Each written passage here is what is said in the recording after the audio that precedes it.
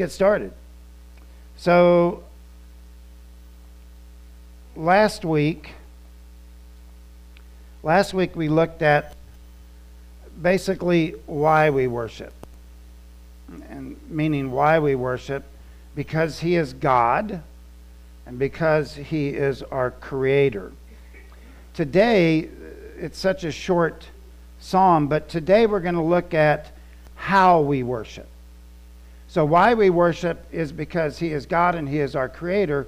How we worship, what we actually do in worship. And I got challenged. I've probably preached this text a couple of times in my lifetime. But I was challenged at one point to maybe rethink worship. Not dramatically, but to rethink based on this psalm, which is one of the most popular psalms in all of the psalms. So today we're going to look at what you do when you come into the temple. Or you could say it this way, modern day, what we do before we come in and as we enter the house of God, or as we see here today, our church, the house of God. Rolf Jacobson in his commentary gave a good overview. It is the sort of song that one would expect at the beginning of worship. Its function being to move the worshiper physically and emotionally out of the mundane realm into the sacred realm. So I want you to get a picture, if you will, of people coming, at least in that day, coming to the temple in Jerusalem for worship. The first thing we want to look at this morning is that we are to come to church with joy. We are to come to church with joy. Look at verse 3. Enter his gates with thanksgiving. Verse 4. Enter his gates with thanksgiving and his courts with praise. So the gates obviously refer to the temple. If we look at this map here, this was at the time of Jesus. This would have been before Jesus' time, this psalm. You can see right here there's two gates. There's a golden gate and there's a beautiful gate. There's divisions as to which gate the psalmist here is saying that they're to enter. But up here you'll see you have the woman's court, you have the men's court. And there were all kinds of different gates around, but it's probably the Shushan gate or the golden gate, but it could also be the beautiful gate. Speaking of the golden gate, that is what it looked like at the time that this psalm would have been written. That would have been like the gate that they would have experienced going into the temple.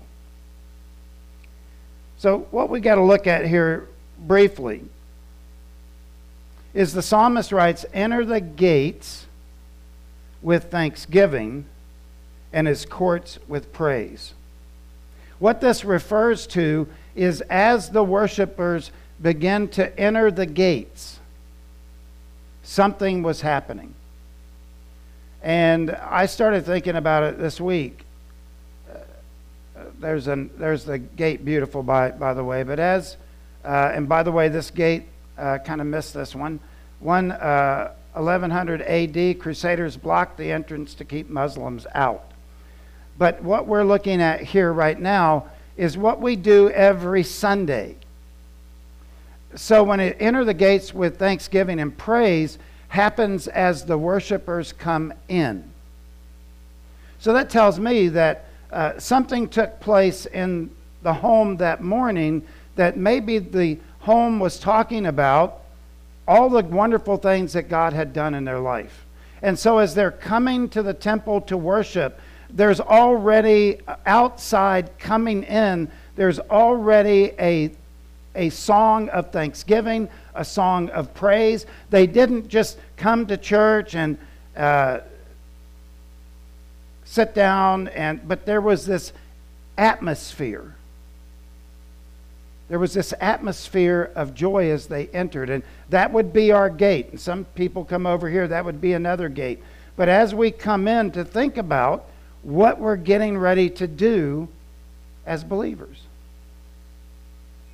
So when we wake up in the morning, what are we talking about at the breakfast table? How are we preparing ourselves for worship?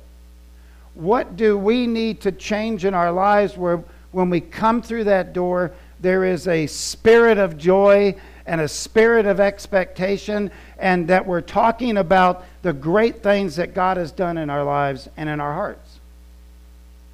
And I know most of the time we get up, stumble to the bathroom, look at ourselves in the mirror and go, ee!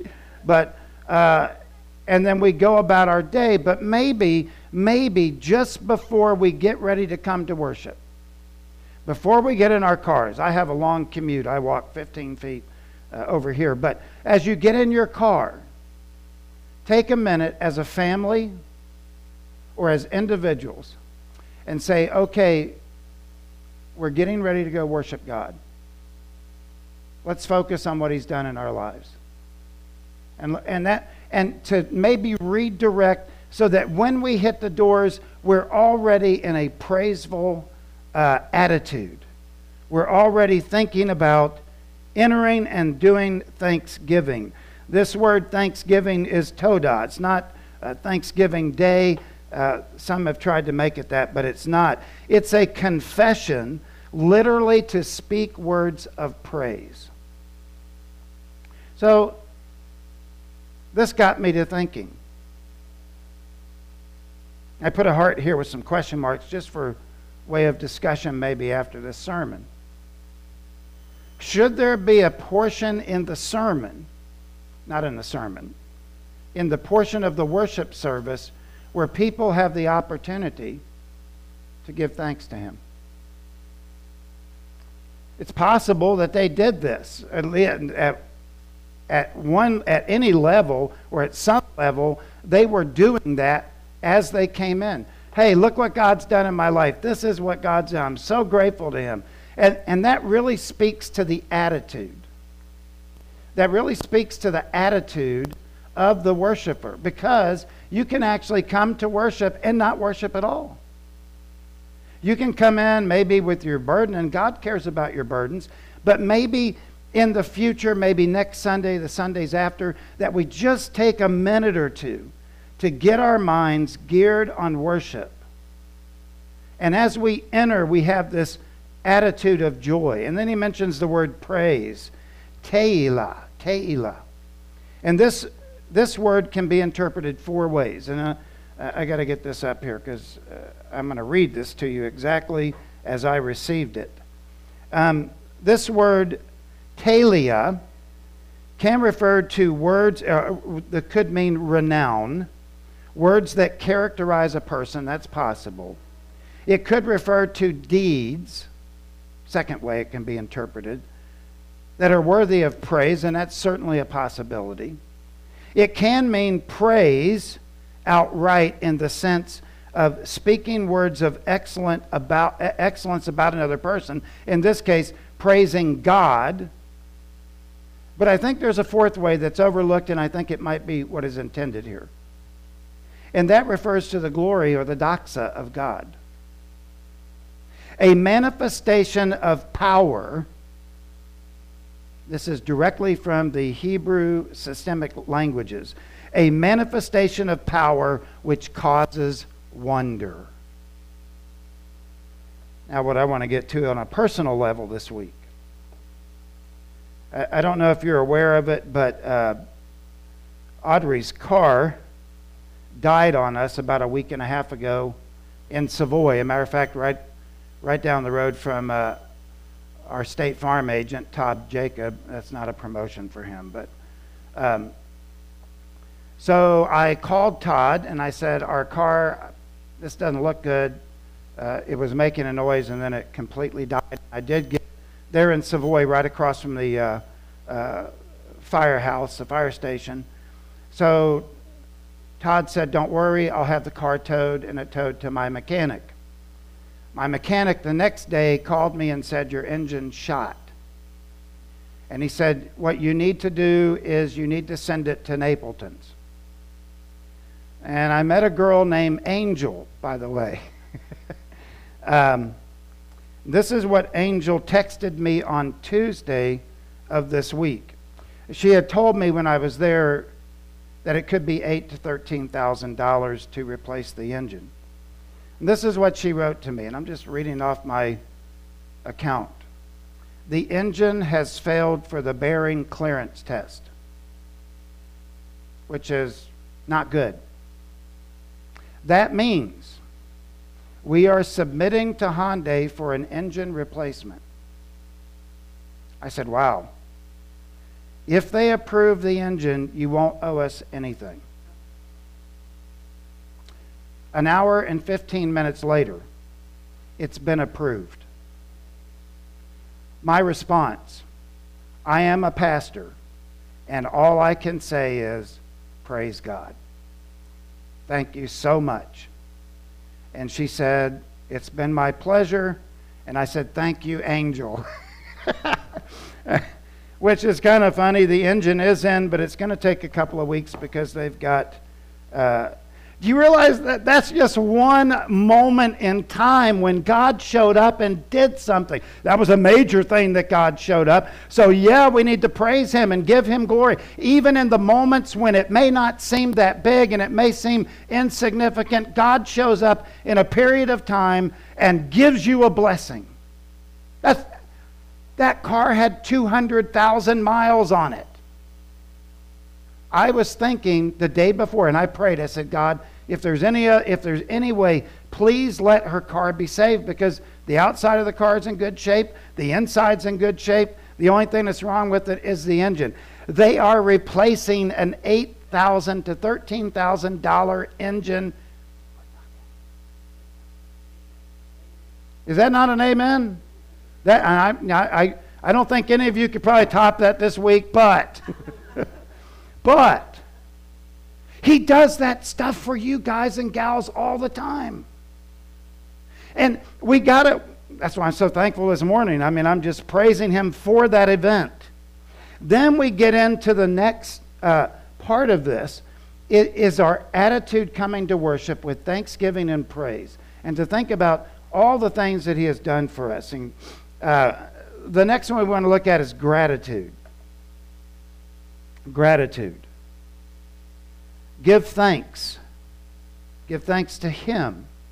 Bless His name. Give thanks, Yada. Now, I know I throw this stuff out there. It's just because that's the way I preach. And people like it. So they seem to like it. This is a verb. Obviously, it's in the Hiphil form, and I'll tell you what that means in a minute. Well, I'll tell you what it means now. The Hiphil form refers to the grammatical voice of the language. So in other words, this is not just give thanks. This is give thanks. It's something that is verbalized. And when you add with the definition of that word yada, to throw like a shooting arrow or cause an object to go into the air. So when he says, give thanks, O God of Jerusalem, he's telling us to project that. That Hiphil verb means a voice moment. There's other stems to it, but the issue here is that we are to vocalize God and how great, and give Him thanks and to give Him praise. The second word He uses here is the word bless, or Barak. Barak. That's how they say it in Hebrew. And Barak means to be or go to a stance. And this is directly from the Semitic languages. To be or go to a stance in which one is on the knees, as contrasted with standing on the feet, with the back straight or bent. So the psalmist is using this image. What does this image convey to you? To me, it conveys submission. And you are praising the one that gave you the blessings that you have. We don't often get on our knees to praise Him But maybe we could do that inwardly as we worship. That is, that we see God so high and exalted and lifted up, and we want to project that. And we want to share that, not only with each other, because this is corporate worship that this psalmist is talking about. People are coming in. You just get this, sense. As I went back and studied it, looked at the words in detail, you get the sense that these people were excited to be at worship. And then when they got in, they got down and they said, "Thank you. We give thanks to you. Yodehave. We give thanks to you. We give glory to you." You could get this sense of, I bet you it wasn't quiet. And maybe we need to go back and we need to examine our own hearts as we come through those doors. I'm not saying you're doing it wrong. I'm just saying maybe go back and examine. When I come into the church on Sunday morning, to think about, stop and think, I'm getting ready to go worship God. Think about all the great things He has done. And He did a big thing in my life this week, or last week actually, but I've been holding it for a week. Because I knew I was getting to this portion of the sermon. I was like, okay. And we were definitely worried about it. We were worried about it, and God came through. Give thanks and bless His name, Barak. This was a long time ago. I heard this a pastor. I don't know where it was at, but I think it's true. An attitude of ingratitude is the first sign of a spiritual problem. An attitude of ingratitude. I don't like that. I don't want that. I don't need that. That is the first sign of a spiritual problem, because the response to God's grace should naturally be praise you. You know, listen. God saved you. Do you realize that? He saved me. And in that moment, He set our destiny, not only for this life, but for the life to come. And so the believer, and we all have to be checked at times, even me, we have to be checked. But here's the issue. If you're not happy and you're not joyful and you are resentful of things and you have this negative attitude, that's a sign of a spiritual problem. Paul says, or James says, "Count it all joy, my brothers, when you fall into various trials." We cannot let ourselves, and we cannot let Satan, there's a word that's not mentioned from the pulpit much. We cannot allow Satan and his schemes to rob us of our joy. You know what? Satan wants you to be miserable.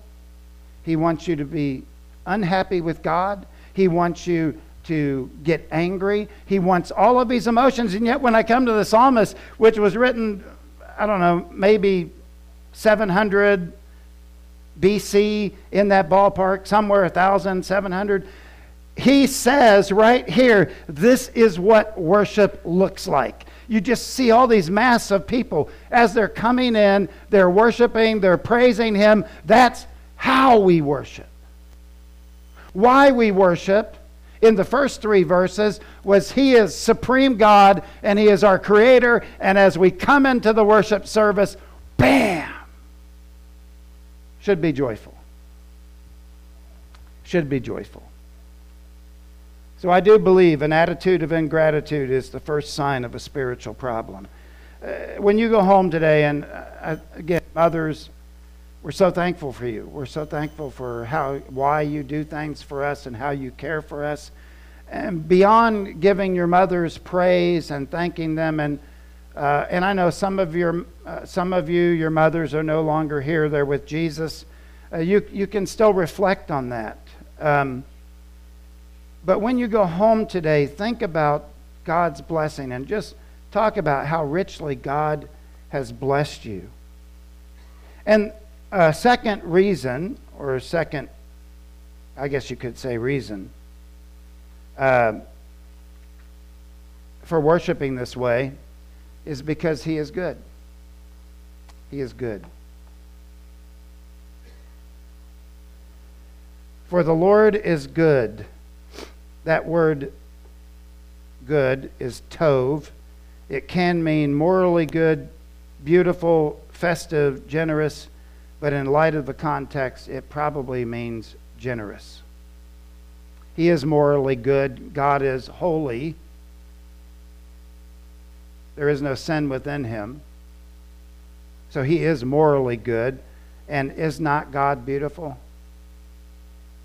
Saturday morning, part of the Mother's Day bonanza, we went over to Homer Lake. And we were looking at different birds. And they were catching birds in a net, and it kind of scared me. I said, is this safe? But Audrey actually got to pet a bird. And there were all different kinds of birds. They caught 3 or 4. There's the brown bird, the brown cowbird. The brown cowbird lays its eggs in another bird's nest and lets them kind of funny. But then they would let these little kids, there were some little kids there, and they'd let the birds go, and those birds took off. They were out of there. But when you looked at each one of those birds, you know what I saw? I said it. Look what God did. Look at that. And you see this little bitty bird. You actually hold the bird like this with its neck there. You don't crush it. You just hold it like that.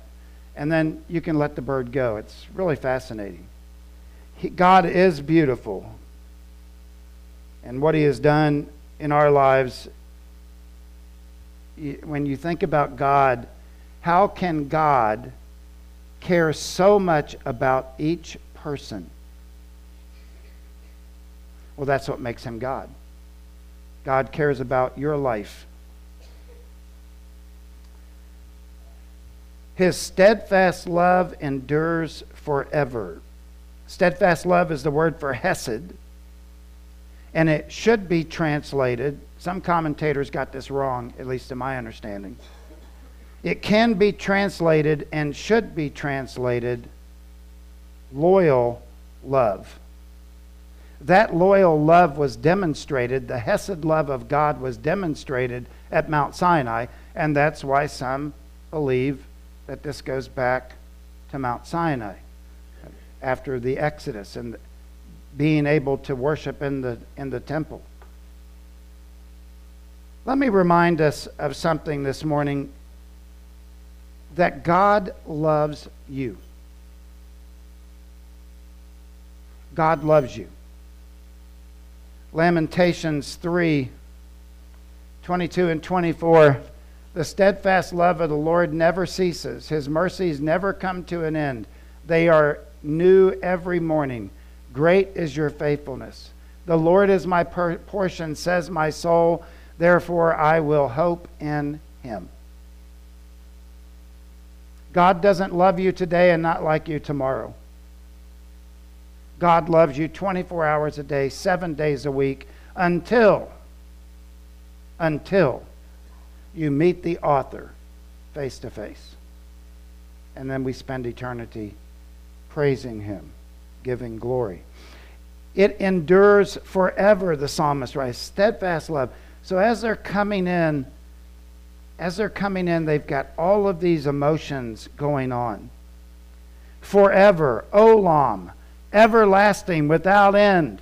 Yes, we do things that are bad. Yes, we make mistakes. Yes, we sin. Yes, we stumble. And sometimes we fall. But you know what? You can always count on the love of God. You never outrun that love. You never go before it. You never go behind it. You are always in the love of God. And sometimes God disciplines us and we think, wow, why is God doing that? But does it because he loves us. Mothers, you have to discipline your kids. You do that because you love them. And you want them to reflect on you. That's why you do it. One of my favorite verses, and I've read it by many people, I think of Pate McKenzie. In my first church years ago, and it has been years ago, she was dying of liver cancer, and I sat down next to her bed, and maybe I've done this every time. I want to remind people of this verse. These verses are very powerful. And she grabbed my hand afterwards and she said, "Thank you." Remember the day of her funeral, we were in a little area and there was a glass window and there was snow there in Cuyahoga Falls near Akron, Ohio. There was this beautiful tapestry of snow. And I said, if you can look at our great image here, Kate, her sins are as white as snow because of what Christ did. This is the verses. For I am sure that neither death, nor life, nor angels, nor rulers, nor things present, nor things to come, nor powers, nor height, nor depth, nor anything else in creation will be able to separate us from the love of God in Christ Jesus our Lord. Know this. If you hear nothing else of this sermon today, know this, that God loves you. You are His child. You don't always do it right. We don't always bring our A game. But I'm telling you what, God always brings His A game for us because He loves us. Not only do we have God's love, but we have God's faithfulness. Imura.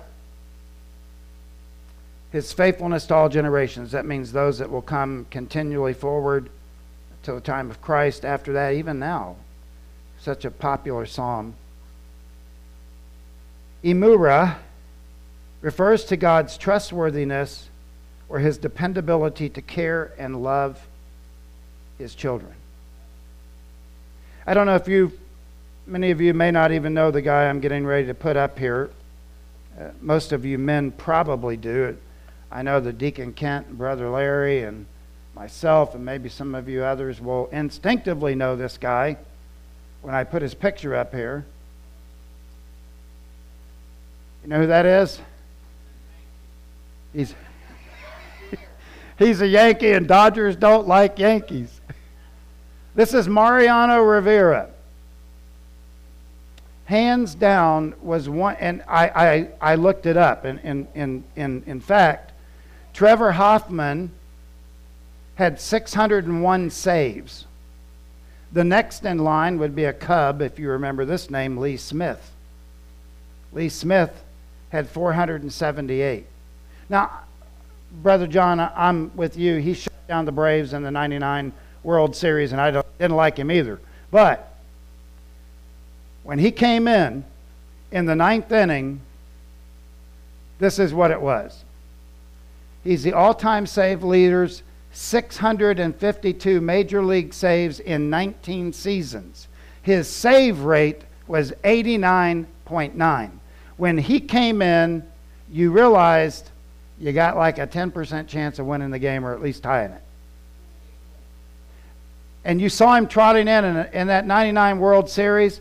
He came in and I was like, he got Chipper. I actually went back and watched it and really had bad feelings. But Chipper Jones grounded out, and then he struck out, and then the next guy struck out, and then I think it was Mark Lemke flew out to center, and they said the Yankees have won another World Series. You may not like the guy, but he was pretty automatic. When he came in the game, you were like, we're in trouble, particularly if you're down by 3 runs. I think his ERA was 1.9 something. I didn't quite get that. That means he gives up about a run in a 9-inning period. So that works out to pretty low batting average. He's automatic. You put him in, guys would call to the bullpen, bring Rivera in. Rivera would come in, shut the game down, and they'd go to the house. But he wasn't 100%. No pitcher is 100%. He was close, but he wasn't there. Let me tell you, God is 100%. God is 100%. You can trust him. Just like the manager through the years of the Yankees would call him in, they trusted him. Yes, some of them got away, a few. But you can always trust God. God's faithful. You may not see what God is doing. You may not be aware of what God is doing. But ultimately, anything that comes our way, God allows for a reason. And all I have to do is say, you know what? God, I'm going to praise you. I'm going to worship you. I've seen how you've acted through my life. You are faithful, and I can trust you, and I need to settle that in my life now, no matter what is happening or going on in your life. He's faithful, and you can trust him.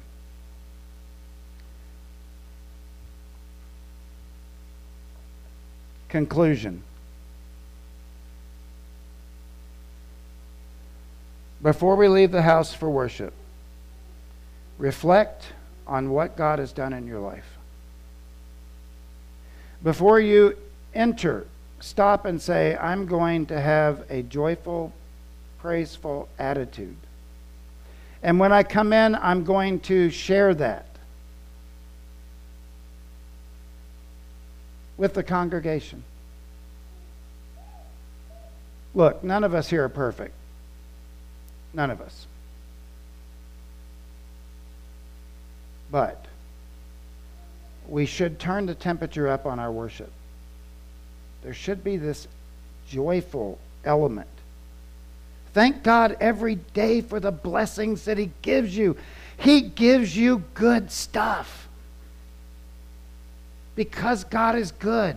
It's not always dropping an $8,000 engine in a vehicle. It may be in the small things of life that we stop and we go, that was small, but that was you, and I praise you for it. Thank God every day for the blessings that he gives you. And finally, by the way, this is a summary of what I just said for 35 minutes.